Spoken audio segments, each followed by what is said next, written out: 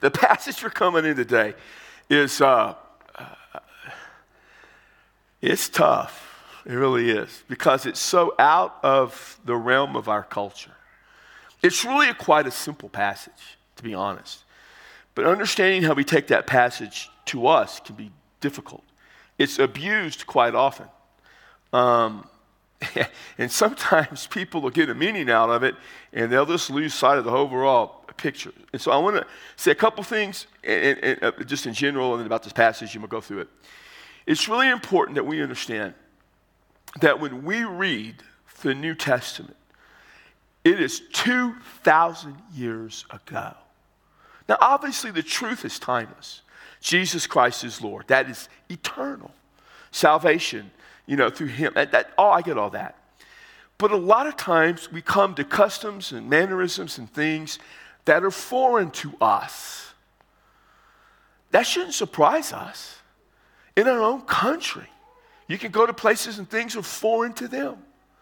I've been to parts of our country, they don't know what biscuits and gravy is. I mean, that's how do you not know that? I come from a place where we put brisket and flour tortillas and call that a meal. We love that.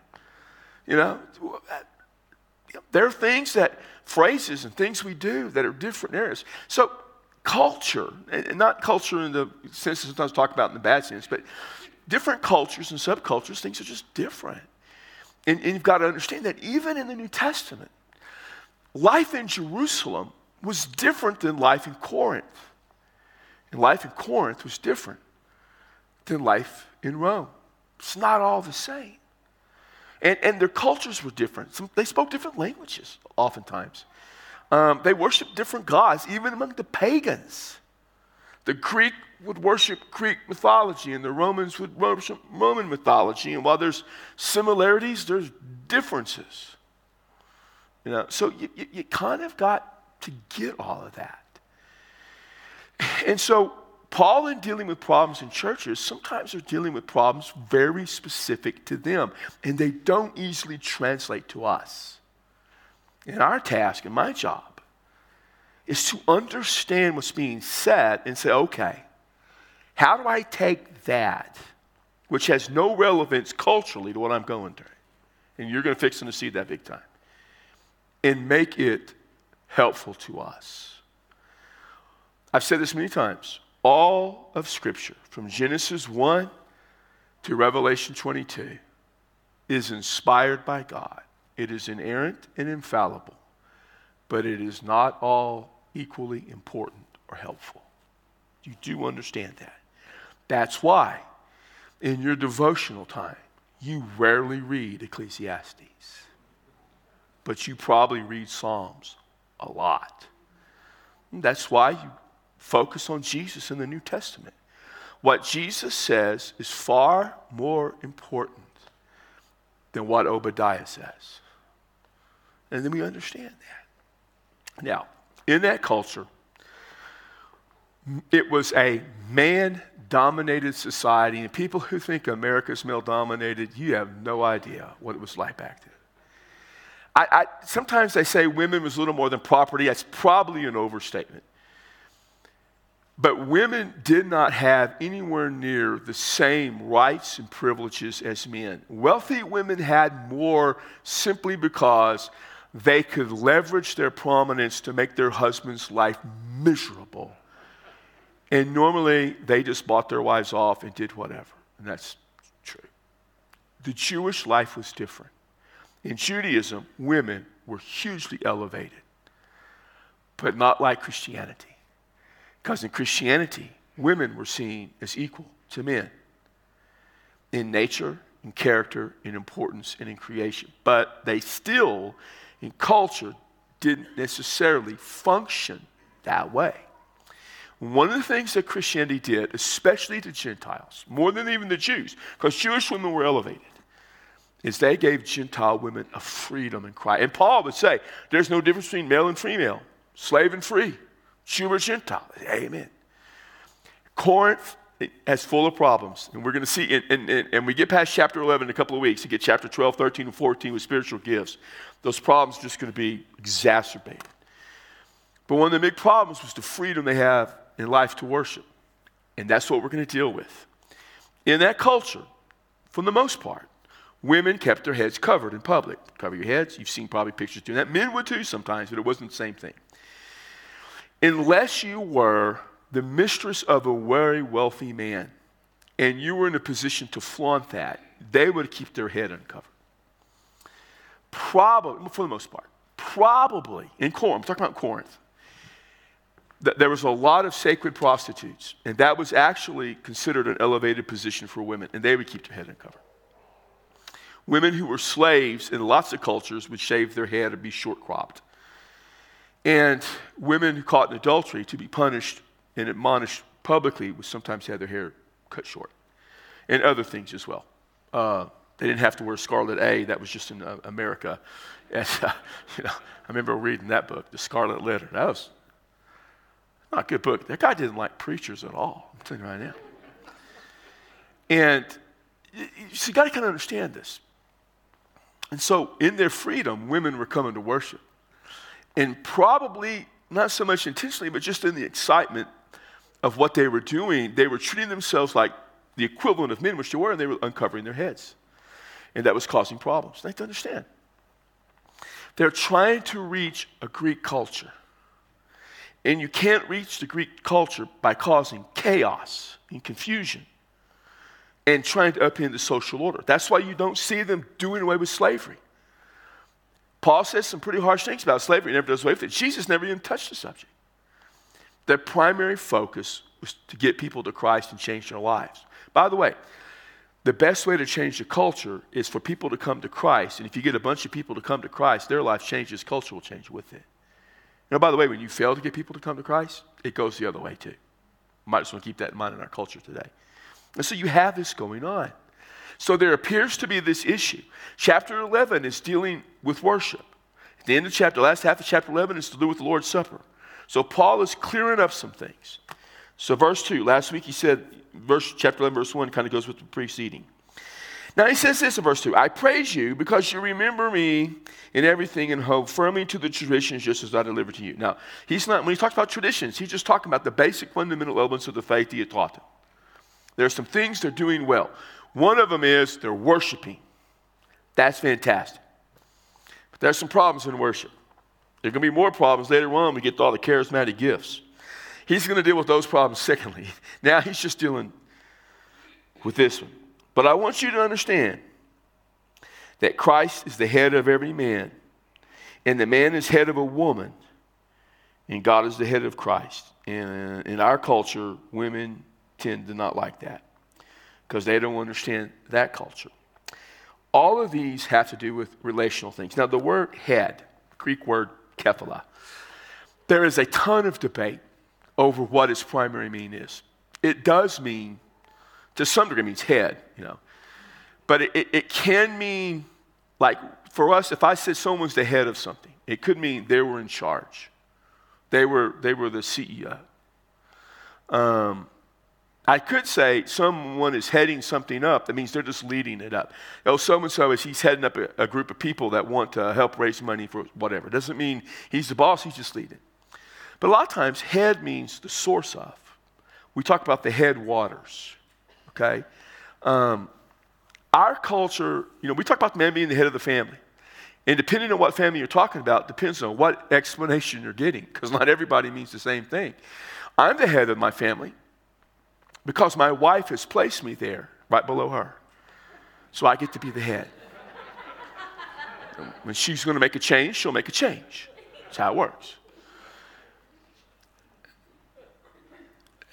In different places in New Testament, it can mean different things. That's what's kind of hard to work. But fundamentally in this passage, many, not all, many, such as myself, understand that since there is a relational concept, it has the beginning of, source of, or to some degree, taking primacy in terms of order. For instance, think about what it says. Christ is the head of every man. Christ comes in order of primacy. Before, in terms of salvation, he's source of. In terms of creation, since the New Testament teaches Christ was involved in creation, he creates. God is the head of Christ. Now, that's a very difficult thing. What does that mean? Because, there's one God, three personalities, three persons. They're all equal. There's not three different gods. Well, when Jesus became human, he became here as the Christ. Remember, as the second person of the Godhead, Jesus is Jesus. He's the Son, but he's not Christ. He didn't become Christ, the title, Messiah. Remember, Christ means Messiah. He didn't become, that's what he came on the earth. So Christ came to be the Messiah. God sent him. That's the source of it. And so, man is the head of woman. You have to keep them all the same. And the only way it really fits the same relationally is if you had source of. In other words, Paul's going to define that even more about the role of women. But all those relationships are important. It's not about domination. It's about how things proceed. What comes first. It's not that the Father comes before the Son first, but Jesus as Christ, he didn't become Christ till he became on earth. The title Christ. You got that right. No one's confused. I'm not saying he was created or he didn't pre-exist. I'm saying the title of Christ, Messiah, or anointed one, was when he was on earth. Every man has something on his head while praying or prophesying disgraces his head. In other words, when the man would cover his head, that was not common back in that day and age. Men did not normally cover their head. Culturally, women did, but men didn't. So in a place of prayer, the men's head should be uncovered. But every woman, this is not about marriage in this part, but every woman who has her head uncovered while praying and prophesying disgraces her head. For she is one and the same as the woman whose head is shaved. Now, remember, shaving your head was not acceptable back then. It usually was a sign of disgrace. If you uncovered your head, it's the same thing. And people take root of that. And what does that mean? Now, I want you to understand something. Here's what gets forgotten. And a lot of my ultra fundamentalist friends who look at this and says, yeah, women have to be subservient in church and blah, blah, blah. Do you see what they were doing? Look at that verse. What were they doing? They were prophesying and praying just like men. And Paul never says that is wrong. And so when we say women should not in the church preach or lead in prayer, you and Paul, or those people in Paul, do not agree. Now, I'm Baptist, and so no women's ever going to preach up here. I got you. I had people sometimes ask me, what do you think about women pastors? I say, well, I'm a senior pastor of the church. It's not a problem for me. I'm never going to have to worry about a senior pastor who's a woman. I don't care what other churches do. And people ask, is it allowable? And my answer is always the same. Scripture neither prohibits it or prescribes it, to the best of my experience and my exegetical studies and all that jazz.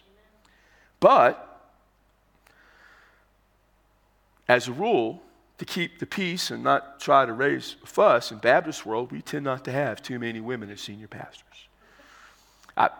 Do I think a woman could stand up here and preach and it'd be okay biblically? Yeah. Will that ever happen at First Baptist Church while I'm pastor? Nah. Because I ain't stupid. I had nothing to gain out of it. I'll let Brian and Troy and all those guys preach.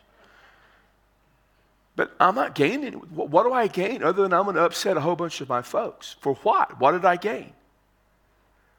So there's nothing to be gained by it. There's a lot of people I won't let preach by. But I don't let this anybody preach. So there's a rationale for all of that. So when all the ultra hardcore fundamentalists get all upset about women preaching, and they all get upset because women, and churches and groups that women aren't covered, they tend to forget this one little part of this verse. And I don't know how to explain it any other way than that's what they were doing. If a woman does not cover her head, then she might as well just cut her hair off. It's disgraceful. But if it's disgraceful to a woman to have her hair cut off or head shaved, they ought to cover her head. Now remember, he's dealing with a very specific problem. Some people think it has to do with covering it all, but the way they designed their hair, the way they coif their hair, that it's the type of hair it is. I don't know. It seems, the plain reading of it seems, why it was happening, he didn't go into it. That was happening. Now he says a man ought not to have his head covered, since he is the image and glory of God. But the woman is the glory of the men. Now don't get upset, women. Let's explain what that means. Glory has to do with the honor. So the glory of God, the praise, the honoring God, the shining on God, man was created. Man creates to honor God.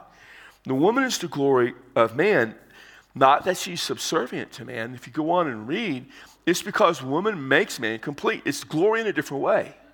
We glory God, man glorifies God in his honor and worship and praise. That's not what it means here for the woman. Now, glory has to mean basically the same thing, I get that, but it's all relational. It has to do with the relationship. In the relationship of God and man, man is to glorify God. In the relationship between my wife and I, her task isn't to honor and glorify me. Her task is to finish off the task God assigned her at creation, which is to complete and complement our relationship.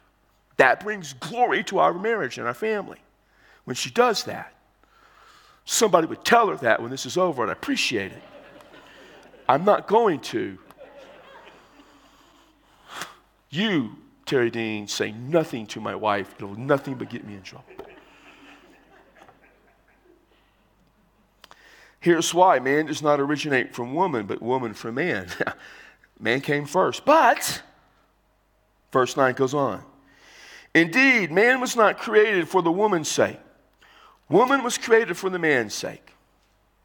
Remember that. Woman was created to create man. But hang on, don't worry.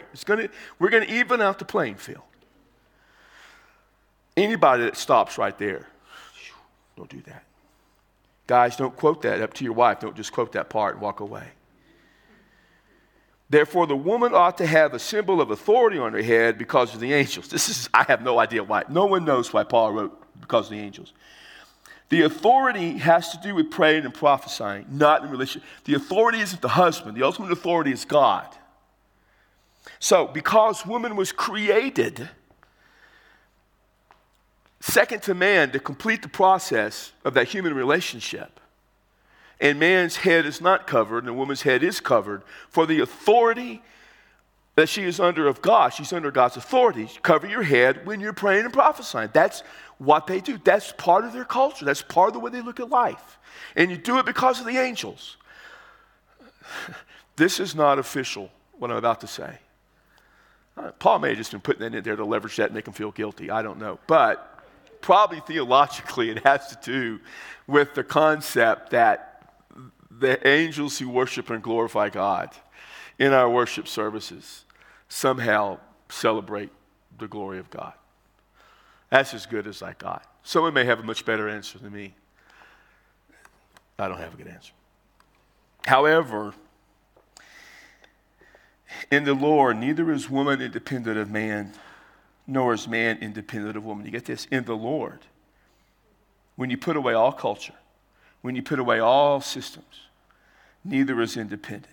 For as the woman originates from the man, also, man has his birth through the woman, and all things originate from God. So the first woman came from man, and from that point forward, all men come from women. So you see this shifting back of equality. There is a cultural problem in the worship services. The problem isn't that the women are prophesying and praying. That's not the problem. The problem is they look like prostitutes, and they're reminding the people who come from a pagan background, why are those women who are preaching and praying, why are their head uncovered like the prostitutes and mistresses? And so Paul is saying, listen, put something over your head. Here's the biblical reason for it. But don't confuse putting a covering over your head as if in any way you're inferior to men, because you're not. Not in any capacity. Paul says this in verse 13. Judge for yourselves. Is it proper for a woman to pray to God with her head uncovered? Now, there is no real corollary to that in our culture today. I guess 40 years ago, 50 years ago, when I was growing up, we could have said, is it proper for a woman to pray wearing pants instead of a skirt? Maybe. I don't think that flies today. That's all I got on that. Because now none of y'all doing this, but I'm just telling you. I stand out there every Sunday and greeting people. There's some things being worn. Man, that's tough. I mean, there was a time you wouldn't have worn that anywhere. I was just like, Lord, help me. Hi, how y'all? I say, hey, good to have y'all. And I'm looking like over the top of their head. It's good to have you. Does not nature, Paul's last appeal, does not nature itself teach you that if a man has long hair, it's an dishonor to him? Historically, women have always had longer hair. I mean, I grew up in the 60s and 70s, and we had long hair, but women always had longer hair. Unless you're Fabio, your women's going to have longer hair, you know? But if a woman has long hair, it's a glory to her, for her hair is given to her as a covering. And then Paul says this, but if one is inclined to be contentious, we have no other practice, nor other churches of God. He's finally saying, if you're going to argue with me, I got nothing else to add. I'm moving on to the next problem. He's said his piece. Thank goodness it's over, how I look at it. But here's the thing, and we have to be so careful. Our culture, our world we live in is fundamentally different in so many ways. There were a lot of accepted norms and practices back then that it didn't matter if you were Jewish or Gentile or Christian, pretty normative. I grew up in that world. In the world I grew up in, there were certain things that were acceptable. I didn't care who you were. You didn't use profanity in public. You never cussed in front of adults that's grown. I mean, I remember as a teenager, we never cussed. I don't care who. No one, even the most lost of my friends, you never used bad language in front of adults. There were so many things culturally that we all understood. That world has changed. I get that. And, I say all the time, we have to encounter a culture, but we can't embrace it. But we still need to be aware that in the course of helping people come to Jesus, we've got to be sure that we don't up front unnecessarily do something that interferes with them coming to Christ. It may be different than that way. Let me give you a good example. I think it's a good example. It may not be. I get asked all the time to endorse people politically. 4 years ago when Steve Peace was running for governor or whatever, I had some pressure to do something, and I didn't do it. I didn't do it for a very simple reason. It's not my job as the pastor of First Baptist Church to get involved in politics. I don't know if people realize this or not, but in First Baptist Church, we may have a lot of Republicans, got a pretty fair share of Democrats. And a lot of the lost people that come from different backgrounds come from that world. They don't want me to tell them how to vote. I need to share them Jesus. If I get involved in politics, I may push them away from what's most important. For what good? I heard someone say, people need to know where you stand. I'm like, I'm a middle-aged white guy from South Texas who's a Baptist preacher. I think people pretty much know where I stand. You think anybody walking through the door of this church, regardless of their political affiliation, lets one look at me, hears me talk, and has any question whether or not I vote a certain way? And as a lifelong libertarian, I would hope that they wouldn't. I'm just kidding.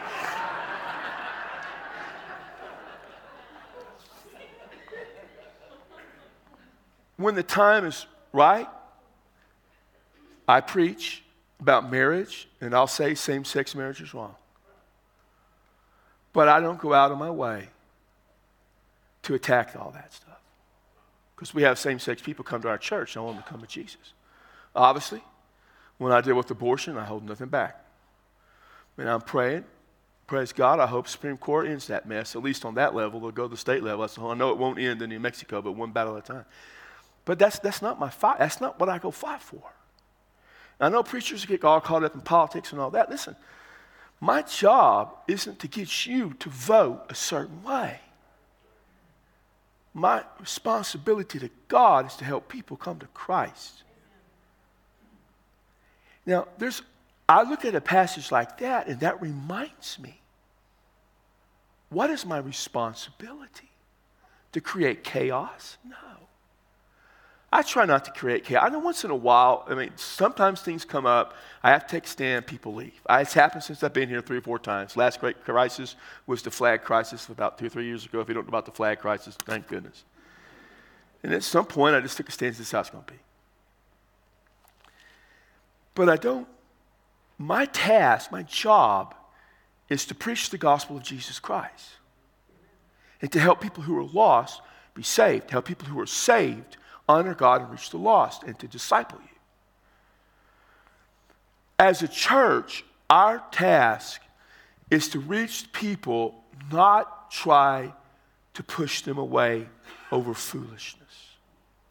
Now that's what I take out of this. We don't have norms of dress anymore. That ship has sailed. So I'm not the dress police. There are people who wear T-shirts, and I'm like, what they're advertising, I'm like, Lord have mercy. That's not it. I want them to come to Jesus.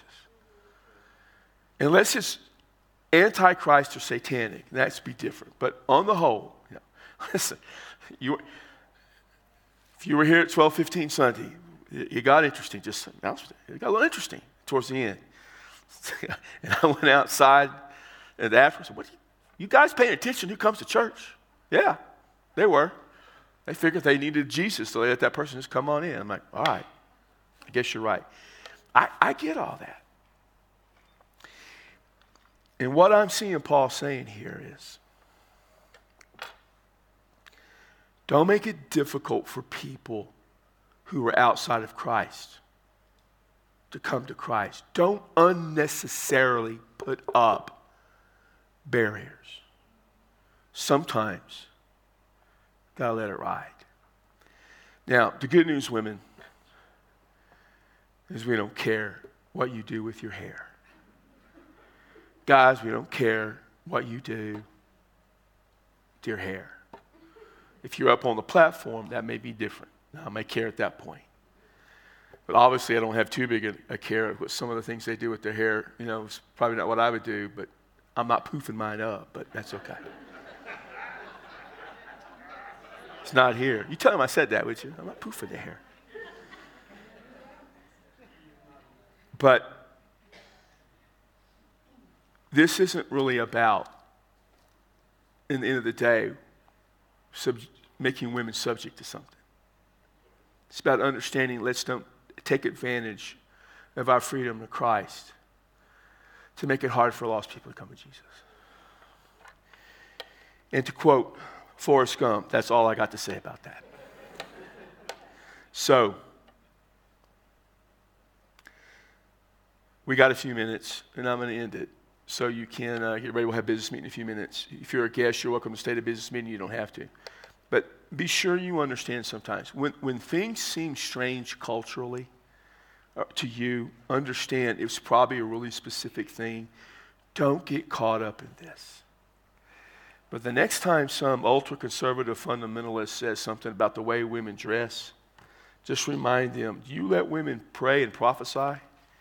Because if you're going to follow that passage about women and the way they dress and being subordinate to men in the church, you better be sure you're letting them pray and prophesy. And I can guarantee you they don't do that. Okay.